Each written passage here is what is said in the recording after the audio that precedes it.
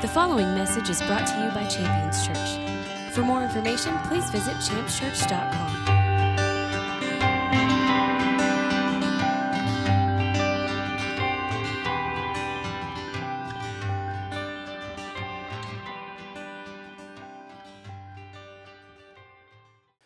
Looking forward to getting into the Word this morning. And I've always come to expect great things no matter what. But I can tell you some of the most powerful and effective meetings have taken place in my life in very small venues. So I look at that and see it as a very strategic time for God to minister to individually. And I want to encourage you to take that on yourself as we get into the Word this morning. If you're taking notes, I want to give you a few things to look forward to. And as we get into that together, these are items that you'll see as we get into the Word, items that maybe you'll stay engaged looking for and we'll anticipate together. But the first one on the list here is why you don't have to be afraid. And I don't mean like why nothing will ever startle you or make you jump. I mean, you open up the shower curtain, you see a spider. That's not what I'm talking about. What I'm talking about is that paralysis that comes through a magnificent manifestation of anxiety that comes all at once. And there are a couple of times in my life where I think I've witnessed, fear in a different level. Now, one of these times is self-inflicted. It's kind of my own fault. In fact, most things that have ever happened in my life were self-inflicted, right? So was on a trip, traveling, and was not heeding the voice of my wife, which is bad news for any guy, right? So if your wife ever asks you to do something, you should pay very close attention to that. Well, I get a little bit obsessive, and I had a vision for something, okay? So take an obsessive man, give him a vision for something, and you've got a real monster on your hands, right? It's kind of like laser focused, can't break concentration, and you stay devoted to whatever activity is present. Well, this activity was collecting, and I think a stronger word for that would be hoarding. Is that a good word for it? Okay, so we're on this trip, and I'm thinking, I'm going to bring back something to remember this trip. And I asked my wife, I said, hey, honey, what would you think if I were to dig up, a small pine tree from up here in the mountains and bring it home? And she agreed to it. So technically it's her fault, right? She said it was okay. Well, I proceeded to, if I could pick it up, it was fair game. And at this time, there's a reason why I needed to have some shoulder surgeries. I was picking up some pretty big items. I think technically once a rock gets to a certain size, it becomes a boulder. So in my world, if I can pick it up, it's not a boulder, right? So she's saying you were bringing boulders home. And I'm thinking, no, not bringing boulders home. They're pretty good sized rocks, And then I proceeded now to move to the trees because I had this vision. I was going to bring a little bit of the mountains to my own home. And I wanted to go outside, and in the morning when the dew was and smell the pine, I had this pictured. So I dug up a few trees. I think it was about 4. The average height was 6 to 7 feet, She was picturing like little saplings. And to me, when something ends up being over 100 feet tall, if you get it at 6 foot, you got it when it was small, right? I mean, come on. So I dug up these trees. We had them strapped all over the car, man. I had them tied down. It was a work of art. In fact, the vehicle, I'm sure that we had exceeded, manufacturer's limitations on the car for its capacity to carry weight. It drove a little wonky. It was pretty weighed down with boulders and huge trees, things like that. But one of the trees, obviously, I'd taken up all the space on the roof, and so I had to put one of the trees inside and grabbed one of the 6-footers, right, and crammed it between the boys, and they're in the back seat with, branches and sap is everywhere. This is a real family outing, and we're driving. Now, remember, I'm talking about fear and anxiety here. So we're driving, and I'm, doing a good 70 miles an hour on the highway, loaded down with boulders and trees, and as we're cruising, I'm thinking, okay, everything's good, right? I have noticed that it's a little quiet because my wife's not talking to me at this point, and so all of a sudden, this silence is broken. Now, this is the sound of like real fear, okay? The silence is broken. To me, like if you can scream, you're not in a fearful situation. But then there comes this sound when even your voice is paralyzed. And all I can think is, if a scream is being released, there's air coming out. This was kind of like this attempt to take in the air in order to scream, but it was interrupted by the paralysis of fear. So you just kind of heard, and I thought, okay, something's wrong, right? And I say, what? And I look at the dash, and a spider about the size of my fist is just making his way up the dashboard. Now, there are a few things that I don't think I'm really afraid or have any kind of phobias, but spiders are creepy, right? I mean, I think we could all agree that they're just kind of weird. And I'm watching this spider thinking like, my God, that's the biggest spider I've ever seen in my life. And he's crawling up my dashboard while I'm doing 70 miles an hour, loaded down in a wonky truck. My wife can't breathe over there, and I'm thinking, okay, what do I do? So I just watch the spider as he crawls up to my air vent, crawls up, turns around, kind of looks at me, and then just backs into it. Gone forever. Now I'm thinking, okay, now I have a problem because I've got to drive home, and I'm going to turn the air conditioner on, and I'm picturing like, getting like a face full of spider, and this is a real issue. But I remember that moment, I ended up taking care of it. I found out a way to handle it, and we handled it. But I remember that moment as being like, I think that was a real terrifying moment. I remember the sound. It was weird. There's fear that attempts to grip us. Fear ultimately produces paralysis. People make compromised choices and decisions. There's a reason why that your enemy functions and operates in fear, because it does get you to choose things you wouldn't normally choose. It causes you to do things you wouldn't normally do under circumstances that were more comfortable. So really, fear is a weapon of choice for our enemy, and we're going to see in the Scripture why we don't have to be afraid. Now is a long list there, a long time for number one on the list. So number two, a thing we're going to find is what God is doing. God's at work doing something in your life. We're going to see what that is. A third thing we're going to find is how to always do things God's way. How to always do things God's way. I mean, I would love to apply that to my life. I'd love to always do things the way that He would have me do them, whether that's verbal or whether it's actions. I want to do things God's way. I want to get into the word here, Isaiah chapter 43. If you have your Bibles, you can turn to Isaiah chapter 43. We're going to go ahead and find out why you never have to be afraid. Why you never have to be afraid. And we're going to see it right here in the Scripture. And hopefully it communicates and transfers a powerful message to you as it does to me in the relief that comes from being, a prisoner to fear and anxiety. Isaiah 43, I want to look at verses 1 through 5. So we're just going to start right there at the beginning, Isaiah 43. Isaiah 43, beginning in verse 1, here's what we find in the Scripture. But now this is what the Lord says, your Creator who formed you. He goes on to say, do not fear, for I have redeemed you. Goes on to say, I've called you out by name. You are mine. The rest of the passage here, we're going to come back to that, says, when you pass through waters, I will be with you.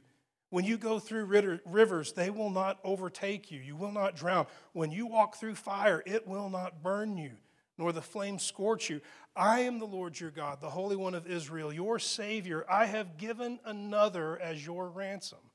Since you are precious in my sight, since you are honored, and I love you. I want to stop right there. That might be just the first 4 verses, but I want to stop there.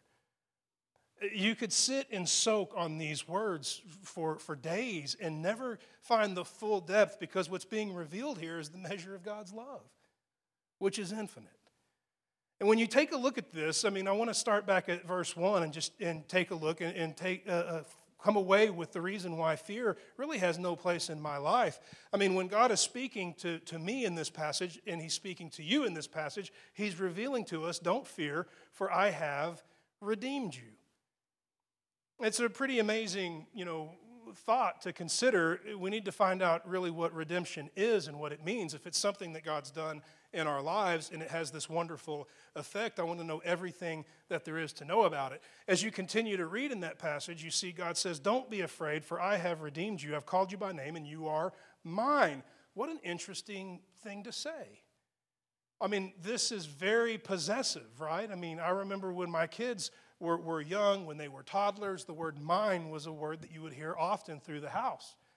Now, oftentimes it wasn't stated in a selfless kind of way. It was more selfish. It was identifying possession of property. And when we take a look at this passage of Scripture, you can see that God is speaking of something that he possesses, and what he possesses is indeed my life and your life. And the reason for this is redemption. I mean, consider the word redemption and how we use it in our day-to-day life. Now, it's not a word that I use in my everyday vocabulary. It's become a very churchy word for me. But when I stop and I think about the word, I see it in my existence today. You want to know where I see it the most? Coupons. Right, do you cut out coupons? You ever done that? I mean, nowadays it's like online discount codes, right? So this is going to be a generational thing, I think. In fact, I spent some time looking for an online discount code, and the internet is filled with all kinds of fake online discount codes. So I would encourage you to avoid wasting your time with some of those things. But do you remember the days of paper coupons? I get them in the mail. I mean, the other day I got a whole sheet of coupons for Burger King. I couldn't care less about Burger King until I got that sheet of coupons. And I saw them and I thought, man, I want a chicken sandwich. I remember, and they're not the same as they used to be. You're going to be disappointed if you go get a chicken sandwich at Burger King. It's not what I remember as a kid, you know. But I got those coupons and I thought, this is a great thing. You know, life is good. I began to use them, and you could read at the bottom of them, it uses the word redeem. Oh, what an interesting thing, right? I mean, to me, that's a very powerful word. We use it in our songs, and we write it in our scripture. It's right there, Holy Spirit-inspired redemption. In fact, its result is the purging of fear and anxiety. Redemption's a pretty powerful thing, and yet it's written on my Burger King coupon. Kind of funny to me. So you start to think about what that actually means. What's going on when I take that coupon and I go to Burger King? I mean, what's going on besides me eating way too much food? I mean, if it's meant to feed 2 people, you should probably not eat it yourself. But one of those coupons was like 2 can dine for, and I thought, I can do this. I did it, and I regretted it. Shouldn't do that. So you have all these things that are going on around you, like these coupons, and in the bottom it says redeem. And when you consider what's going on, here's what's going on. I mean, in my world, I look at it and I just simplify it to this. I give you this, and you give me a discount. That's really not what's happening. When you are offering them that coupon, they're literally buying it back from you, and that's the fee at which they'll buy it back. That's what the word redeem means. It's to buy back. So I look at what's going on here in Isaiah, and I see God is saying, hey, don't be afraid, for I have bought you back. Bought me back from what? Well, sin and corruption. I mean, when all of the authority that Adam would have was given away, all of a sudden you have this need for redemption to be present in our lives in order for there to be restoration of the authority that we now celebrate in Jesus. And this is what redemption is. That God would buy us back, and the price would be the blood of Jesus. I mean, this is a transaction that is taking place with the commodity. The commodity is the blood of Jesus. That blood was shed and spent on my behalf. I am the product that was purchased, and now I belong to God.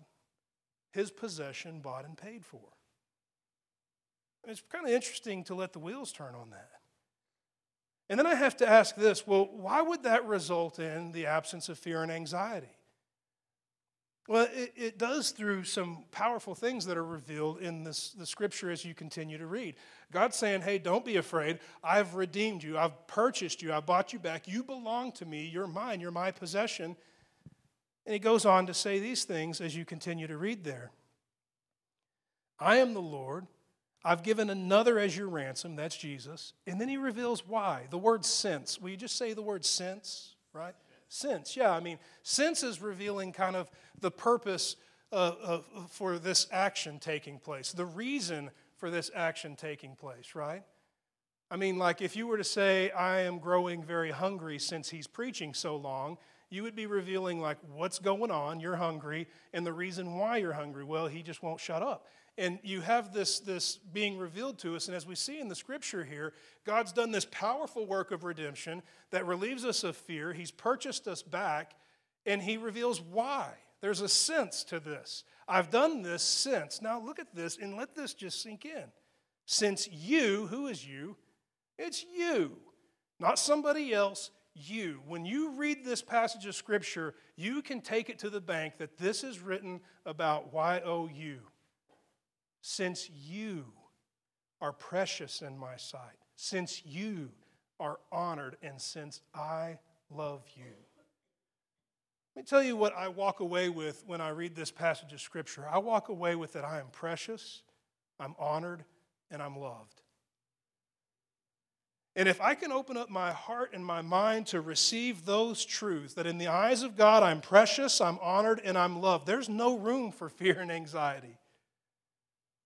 In any situation where I might feel anxious or concerned, you get a letter in the mail, you get a phone call, you have a situation that seems to be out of your control, no matter what, to come into this reality, this truth, in the eyes of the maker of the heavens and the earth, I am precious, I am honored, and I am loved. Reality begins to bow down to the truth. There are things that we deal with that are problematic. There are things that are challenging. There are things that might even be concerning. But the truth is, no matter what, for all eternity, you are precious, you are honored, and you are loved in the eyes of your Maker. That's something that I would even take into my prayer closet. Father, reveal to me. Let me think like this. Let me see this. Let me feel this in every aspect of my life. Let me come to know this truth that I am precious, honored, and loved in your sight. And let the results be evident to all the world. That I be separated from anxiety and fear. That my life would transcend the worries and the cares and all of those things that would open up the door for compromise. And just one verse later, as God continues to reveal the ransom that's paid for us, he makes this statement in this passage of Scripture in verse 5, "Do not fear, for I'm with you." The fact that he's with me is wonderful. The fact that he's with me and he likes me is even better. That he's with me and that he loves me and that I'm precious in his sight and that I'm honored in his sight is relieving and liberating from all of the concerns that the things that are in this world might overtake me and swallow me up. And when you read this passage of Scripture, he reveals these things both metaphorically and in reality as he talks about the raging rivers won't wash over you, the fire won't burn you, you will pass through things. I love that he talks about these things because so often in Christianity, it's packaged and presented to us in a way that there will be no raging rivers or there will be no fire, but God is acknowledging both are going to exist. They just won't win. You're going to have rivers, you're going to have fire, but it's not going to overtake you. And the reason for that is you're honored and you're precious and you're loved in the eyes of God. I want to give you another passage of Scripture here that continues in this, because this is going to really lay the foundation for our point this morning. From Isaiah 43.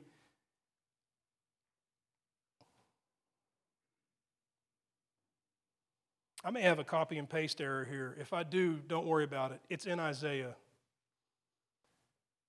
God's speaking here, and I'm going to read it to you. He says, "I am the Lord, the Holy One, the Creator of Israel. I am your King."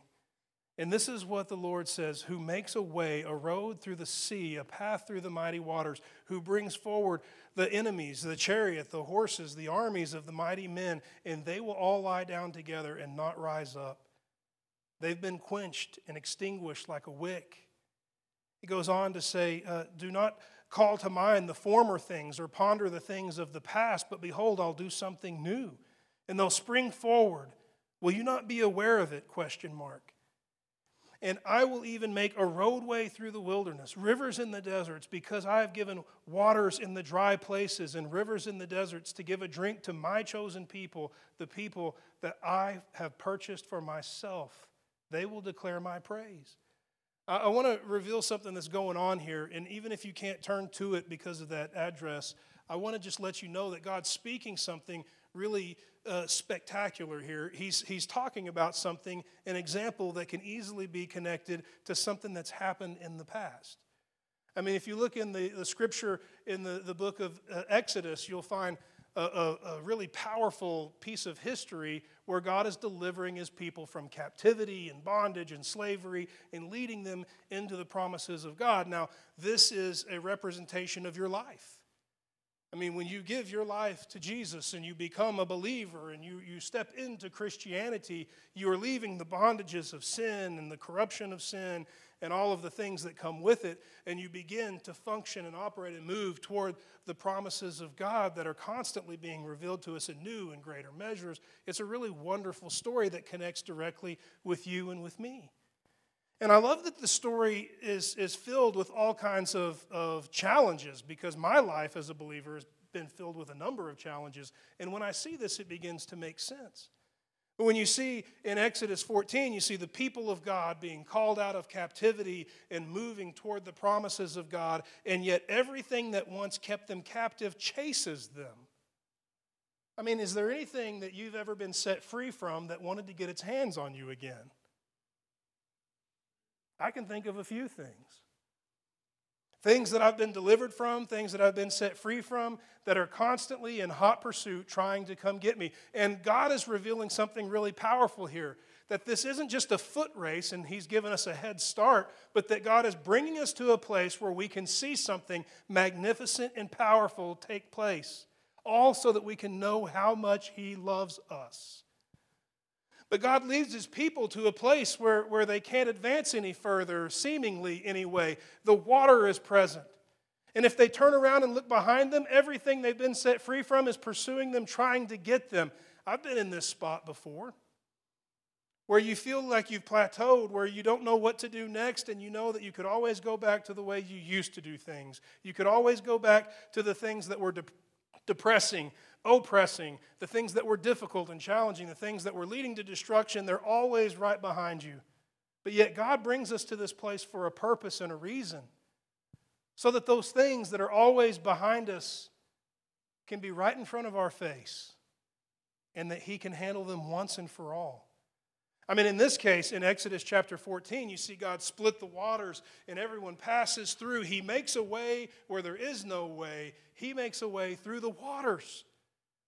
And then all of the enemies are pursuing, and the waters close in, and the enemies are destroyed. This is more than just good reading or awesome entertainment or made for Hollywood. This is your life and my life. God brought all of this to pass for you to see and know and understand that your life isn't just a foot race to outrun your enemies, but that God will bring your enemies right before your eyes and destroy them so that you can live in peace, knowing that they never have a claim on you again. And in the midst of all of this, it's easy for things to become confusing or chaotic. You wonder what's going on, but the reality is God is leading you to this place on purpose for the result to be absolute freedom. Pretty amazing thing to ponder and consider. And then there's something that comes after this. You know, if you're reading this in Exodus, you come to chapter 15, and you'll come to something that I would encourage you to get slightly familiar with, because it will be in eternity. It's called the Song of Moses, right? Now, I don't really know the tune. I'll spare you my tone deafness and won't sing it for you, but the Song of Moses is written out there. Now, I remember singing bits and pieces of the Song of Moses when I was growing up in church, and music was different then, because music kind of moves with the trends of the times. And at this time, I think there was kind of a pseudo-polka, Judeo-Christian boom, boom, boom, boom, boom, boom, boom. Let God arise. And everybody dance like this, Pentecostal two-step. And then high heels flying everywhere. I never really got the dance down, but people would do that, and it was really awesome and a lot of fun. And all the songs had that same beats. They just flow from one song to the next song to the next song. But I remember singing a song that went like this: I will sing unto the Lord, for He has triumphed gloriously, and the horse and the rider are thrown into the sea. I've never been chased by anyone on horseback, but I tell you, that song is powerful to me. There are times that I'll be driving in my truck dealing with things that are weighing me down, that have me thinking compromised thoughts, and those words will come out of my mouth. Though none of my enemies have ever been riding on chariots, I can still sing today the Song of Moses. I will sing to you, Lord, for you have brought victory into my life, and all of my enemies have been cast into the sea. Everything that you did for the people of Israel, everything that you did for Moses, everything that you did that was recorded was more than just for me to have good entertainment and solid reading. It's not just a piece of history that happened once upon a time, but you're doing it here and now in my life. I will sing unto the Lord, For you have triumphed gloriously. The horse and the rider are thrown into the sea. Interesting that we'll sing that song in eternity. I don't know if we'll sing every word that's recorded there in Exodus 15, but I can tell you this. Unless they have like a song show with projectors on it, I don't know if many Christians are going to know the words. But I would like to think that we might be the exception where we look at that and that song becomes a part of our life. Even if I can't sing every word to it, I understand the song that's being declared. And in unison, I can stand and sing in agreement. God, not only have you just delivered me from captivity, but you have destroyed my oppressor. You have taken the enemy that once held me captive, and you have relieved me of the stress and anxiety that they could ever take me captive again. You've wiped them out before my eyes. And I love that this passage of Scripture says what it says here, because I think it's encouraging to understand that God is doing this here and now today. I want to go back to the passage here that we were reading from Isaiah. It says, I'm the Lord, the one that makes a way in the sea. Well, we understand that this is, from the book of Exodus. We understand the Israelites and the Red Sea and the Pharaoh and chariots and his armies and all of those things. But then he goes on to say this, don't call to mind former things or ponder things from the past. Behold, I will do something new. I think something is really worth noting here when we read that God is speaking and he's given this example from the past, not as a once upon a time, but he's saying, guys, pay attention to this. This was meant to be symbolic for everything that I'm going to do in your life here and now. I'm going to speak about the horse and the rider being thrown into the sea. I'm going to speak about a way being made where there is no way. I'm going to speak about that deliverance, but don't think about the past. Rather, no, I'm going to do it today. Something new. Don't ponder history, but consider your moment right here and right now. So that we all can share in the song of Moses, not just those who were there thousands of years ago, but every saint alive and breathing today can sing, I will sing unto the Lord, for he has triumphed gloriously, and the horse and the rider are thrown into the sea. Don't just think about history, but I'll do something new. This is really the definition of our life. I mean, Psalm 50:15 declares this. It says, I will call upon you in my day of trouble. You will rescue me and I will honor you. This is really the definition of my life. That there will be trials and tribulations and hardships and difficulties, but I can call on the Lord and he can bring his deliverance. He can make a way where there seems to be no way, and the result will be praise and celebration. And why would he do this? Because he has redeemed me. And why has he redeemed me? Because I'm precious in his eyes. I'm honored in his eyes, and I'm loved by him. I want to talk for a moment as we get to the point, and we won't take long to do this, about the way that God makes. I mean, when you come to a point where you can't see where that victory is going to come from, this is really the point where God is glorified. And I honestly believe wholeheartedly that he does this intentionally and on purpose. I mean, God doesn't do anything outside of intent or purpose. But I think that there's something about this that's going to be strategic to every individual. People have different measures. We were talking about some of this stuff before the service started, and it was a bit random, but that everyone's just different. I once offered a handwriting sample to a guy who did an evaluation on it, and he gave me his evaluation. I didn't care much for his evaluation, but he was right. I mean, he was right. There are just things that don't bother me. And what's really funny is I'm married to the total opposite. We get a letter in the mail, and man, she wants to talk about it. I'm like, it'll work out. I don't care about stuff like that. You can print it on red paper. Doesn't bother me any, Those things are interesting things to see how people handle stuff differently. So when God is ministering to you, it's going to be different than how he ministers to me. When God ministers to me, it's going to be different to how he ministers to you, because he's going to minister to you in the way in which you need it. And when we see this, that just means to me that these ways are all going to manifest differently. We come to different points where we can see victory and breakthrough, and then it might take more for someone to come to the point where they can't see it. And I really believe God brings us to that point where we can't see it, because that's really the point where faith is activated, right? Faith being the evidence of things hoped for, the things that are unseen. I mean, you can't see it.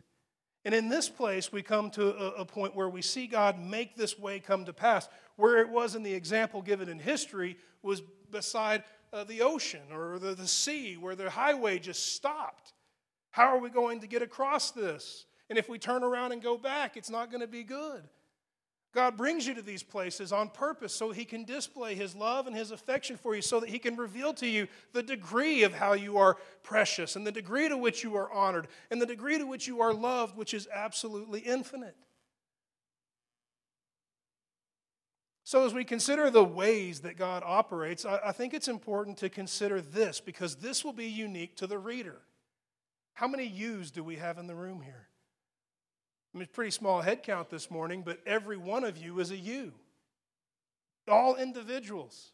And this passage of Scripture is very much addressing you. If you want to take it down for your notes, it's Isaiah 55. Isaiah 55, specifically verses 8 and 9. I want to turn there so that I don't misread it. And if you have your Bibles, I want to ask you to turn there as well.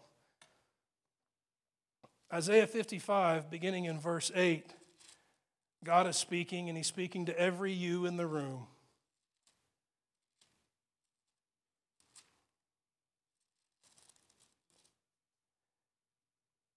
He says this, "My thoughts are not your thoughts, neither your ways my ways, declares the Lord. For as the heavens are higher than the earth, so are my ways higher than your ways, and my thoughts higher than your thoughts." Well, every "your" in the room has their own thoughts and ways. I might encounter an issue and it doesn't bother me one bit. That same issue might confront my wife and it terrifies her. Every "your" in the room is going to be different. Every one of us has different thoughts and different ways. But yet, no matter what, God has made it very clear, no matter what your personality type, no matter what your capacity, no matter how tough you are mentally or how much experience you have in life, no matter what, God's ways and His thoughts are always going to be higher than every one of ours, which is a better way of saying than all of the yous. Every you in this room, no matter how visionary, no matter how courageous, no matter what, God's ways, His thoughts, they're above ours. And it brings me to a point where I now realize something. No matter what I face or no matter what I deal with, I need to find God's ways and God's thoughts. Now, this can be a challenge for me because I'm a bit narcissistic. I mean, I'm really given to love my opinion.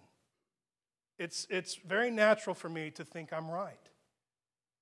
And so when we encounter trouble or encounter issues, it's very easy for me to step up and think that I'm bringing the solution.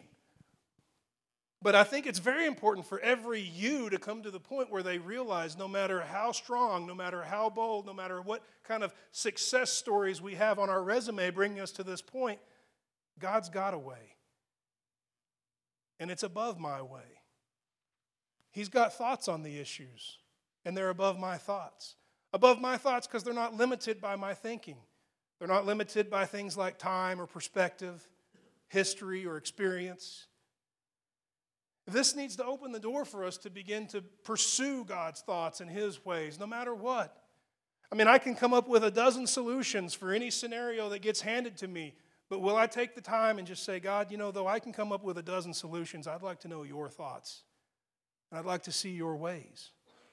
Pretty interesting thing to introduce into our prayer life, and God's very interested in introducing us to His way. We'll see that in the Scripture in a moment. I want to give you a few passages of Scripture here to reveal some of the results of taking this and embracing it and pursuing God's way in our lives. It results in wonderful things. Here's one from the Psalm. Psalm 77 reveals the following. Your way, O God, is holy. That means it's going to be without sin or corruption. That's a good start, right? I think that's a great start. That's why I want to do it God's way. My way of handling a debt issue might involve robbing a bank, okay? Bad idea. My wife's not thinking that's funny. I promise you I don't have any plans to rob a bank. I did work at a bank one time, and they came up a little short on cash after I quit. That probably put my name on an FBI watch list. And then they got robbed, and then they got robbed again. And I think they have probably checked into me. I promise you I didn't do it. It's all good. We'll separate from the bank robbery stuff now. So you continue to read here, and you see, your way, God, is holy. It's pure. It's not going to be corrupt. There's a number of solutions that we have to deal with any problem that's going to have elements of corruption in it. Think about how we face issues of lack or issues of loss, issues of loneliness, issues of any area of life. There's all kinds of options out there, but they're not all holy. They're not all pure. And when we begin to indulge in the things that are impure, we begin to get the results of the impure, which is corruption, and the things that come with corruption. All the things that lead to frustration, disappointment, separation, heartache, and the resulting things of corruption.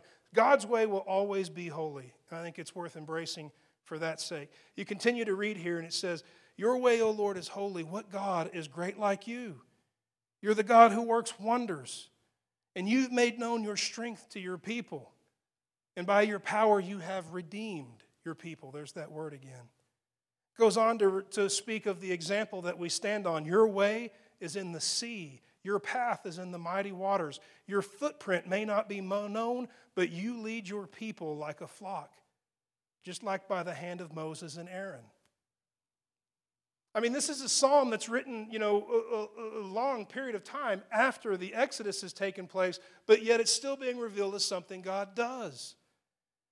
I love that it doesn't say you led your people, but you lead your people.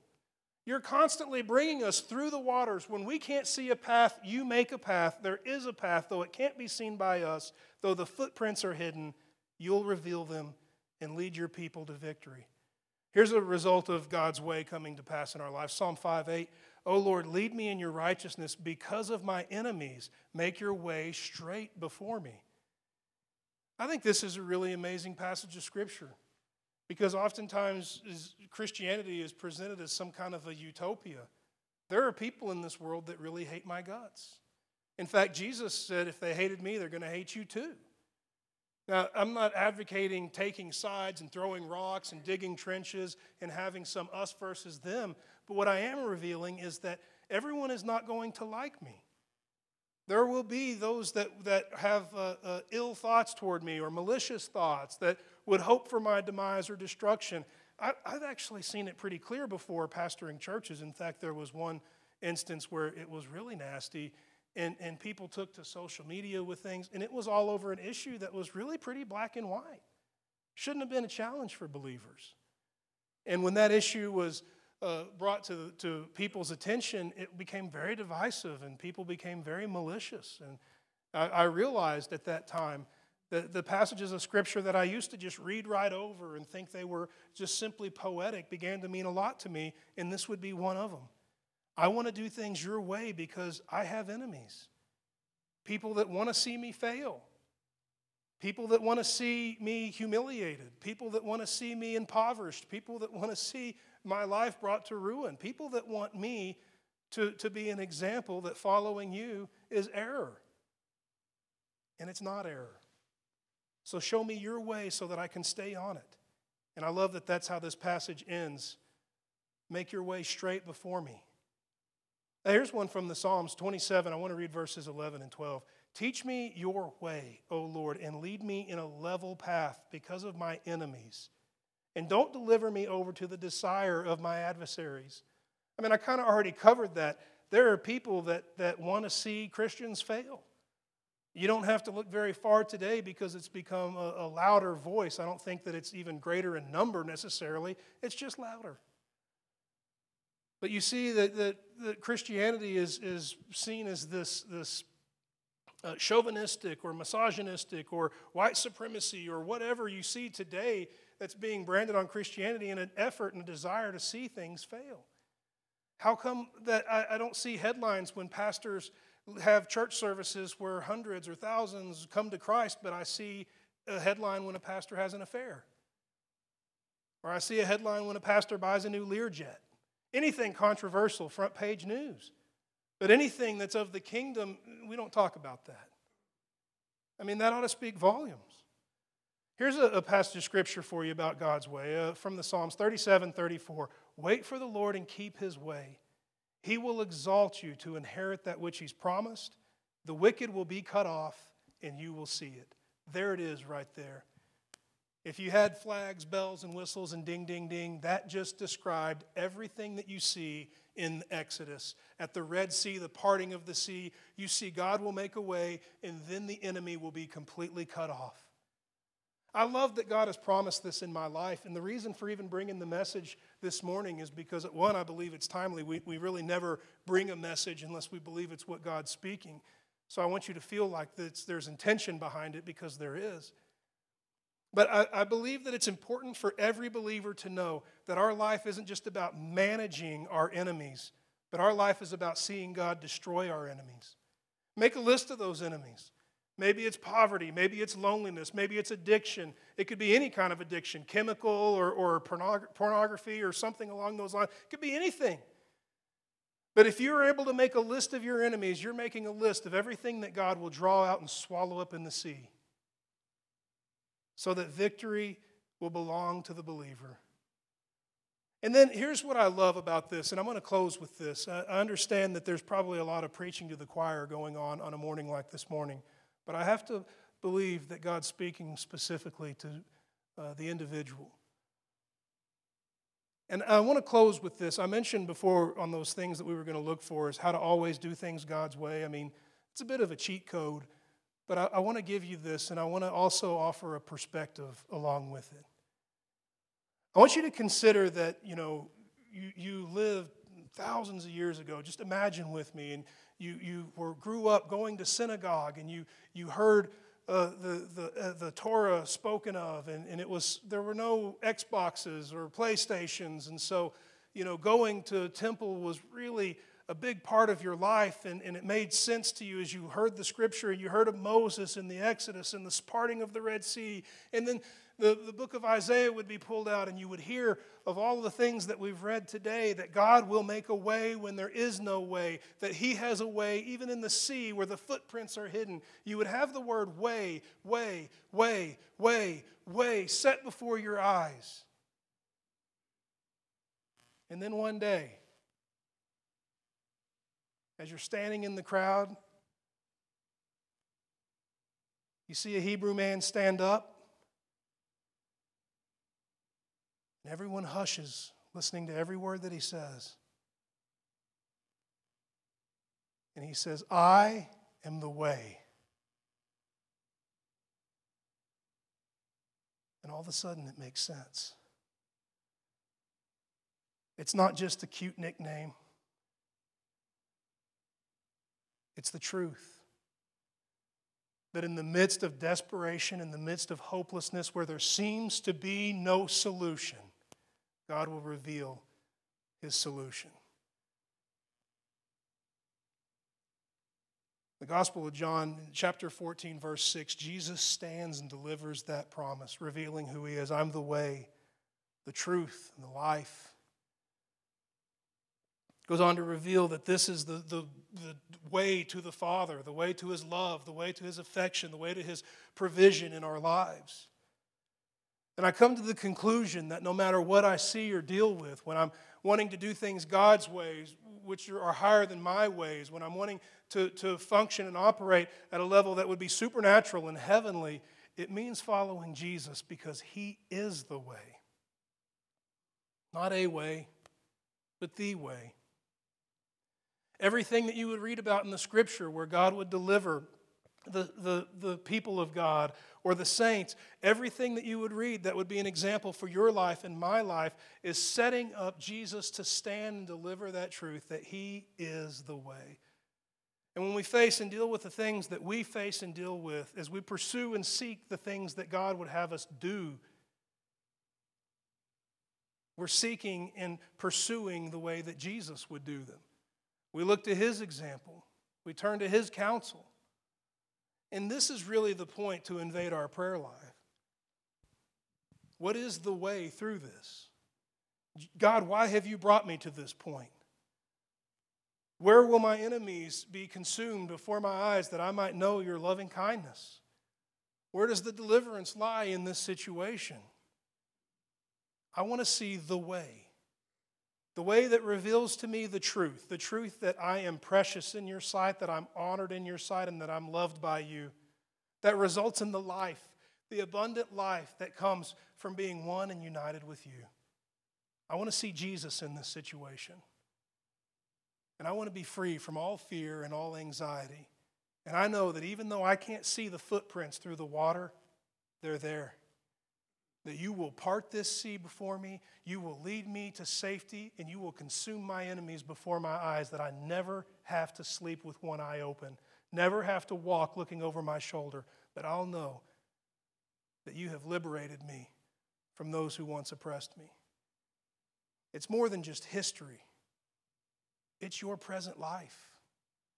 The victory that God would call us to, being absolute for His glory. Not just so that we can sing our praises and love Him more, but so that we can live rich and full, godly lives that bring Him honor and glory, that are evangelistic in nature, where we don't find ourselves having to talk people into Christianity, but just the existence, the presence of our life inspires them to follow in the same ways that we've walked in. I want to ask you to stand with me this morning. And I want to pray over us. The prayer being that we become more acquainted with the purpose and the presence of God's way. And no matter what we might face, whether it's a health issue or a financial issue or a physical or a mental issue, anything that would be an issue in our lives, that we could come to the place where our prayer life is devoted to God. I wait patiently for you to reveal your way. I don't want to make a way myself. Too great a risk for corruption. Too great a risk. But I want your way that's holy, your way that leads to deliverance and victory, signs and wonders, your way that ultimately results not only in safety, but the destruction of my enemies. I'm tired of being chased. I'm tired of looking over my shoulder. I'm tired of fighting anxious thoughts that one day they'll catch up with me and I'll be led back to captivity, a slave again. But I want to cross over to safety, and then I want to turn back, and I want to watch your name be glorified as every one of my enemies is consumed.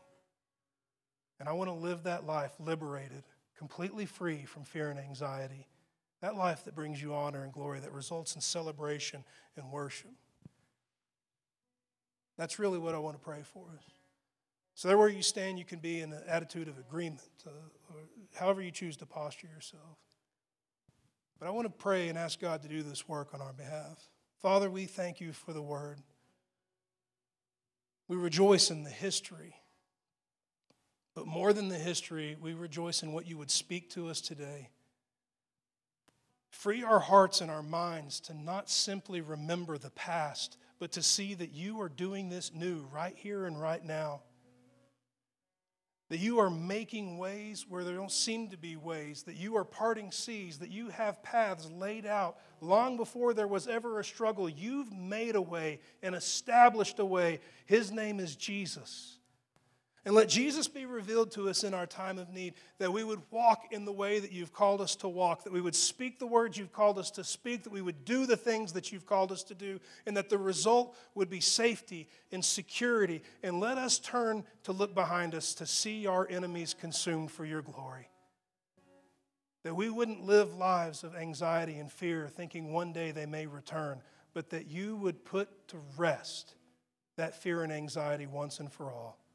We thank you for the blood of Jesus that makes these things possible. We thank you for the victory that you brought into our lives in Jesus. We rejoice in the power and the presence of the Holy Spirit to stir in our hearts and our minds the ability to function and operate in your ways which are higher than ours.